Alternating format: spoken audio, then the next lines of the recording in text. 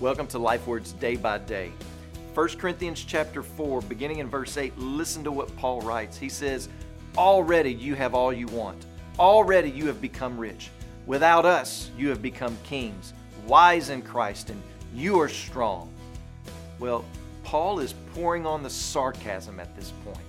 And the sadness of the matter is that if Paul had only said this about the church at Corinth without saying anything else, the church would have believed him. Because they did think they had arrived spiritually. They did think they were spiritually wealthy, in need of no one else or anything else. They did think of themselves as superior, like kings, those who reign over others. But then in the text, Paul begins to contrast the apostles with the Corinthian church. And he says that the apostles are made to be fools for Christ, but you guys are wise in Christ.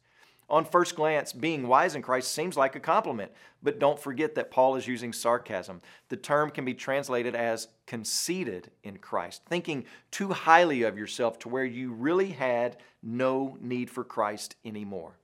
Now, all of that was going on in the church at Corinth. That was the overall attitude of the believers in that church. They were judgmental, ungrateful, and self-reliant. And we might think, how in the world can a group of people who are saints, who have been saved by the gospel of grace, carry on in that type of spirit? Well, every chance he gets, the enemy is going to sprinkle pride and independence into the life of the church, which will quench the work of the Spirit. So what's the antidote? What's the medicine to all of this? Well, you have to tune in tomorrow to find out. But until then, when you pray, would you please remember Brian Reisner and his family, our missionaries in Romania. And also remember the Yakuza Life Word broadcast that's heard in Malawi and Tanzania.